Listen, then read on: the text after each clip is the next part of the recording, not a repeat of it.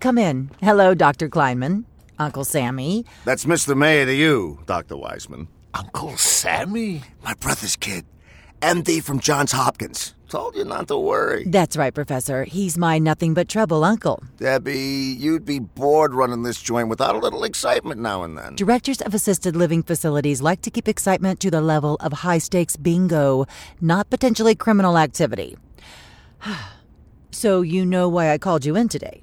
Dr. Wiseman, I'd like to offer my sincere apology. Let me do the talking. What? There was a complaint? Now what? Yes, a resident alerted maintenance that there was a strong odor coming from the loading dock. Was this Ida Moskowitz?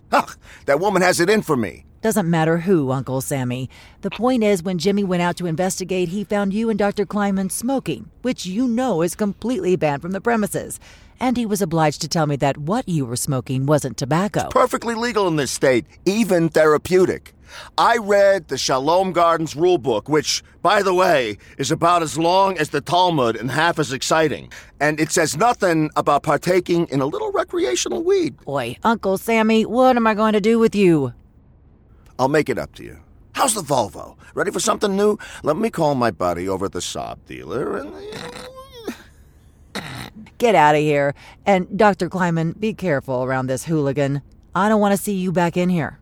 Oh, you have my word, my dear woman. It'll never happen again. Or at least we won't be stupid enough to get caught. Out.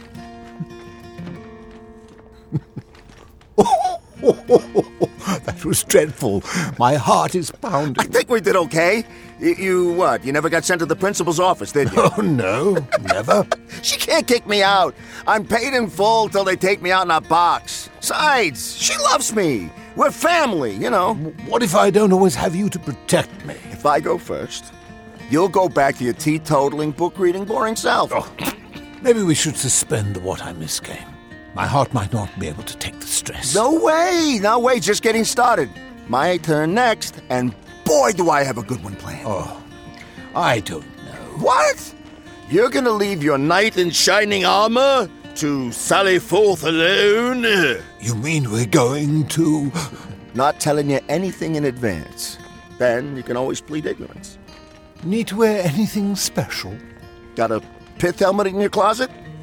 No, but I have... It's a joke, Nigel. A joke. Oh. Right. Your usual sport coat and bow tie will be more than appropriate. Meet me at the front doors at 8 a.m. sharp.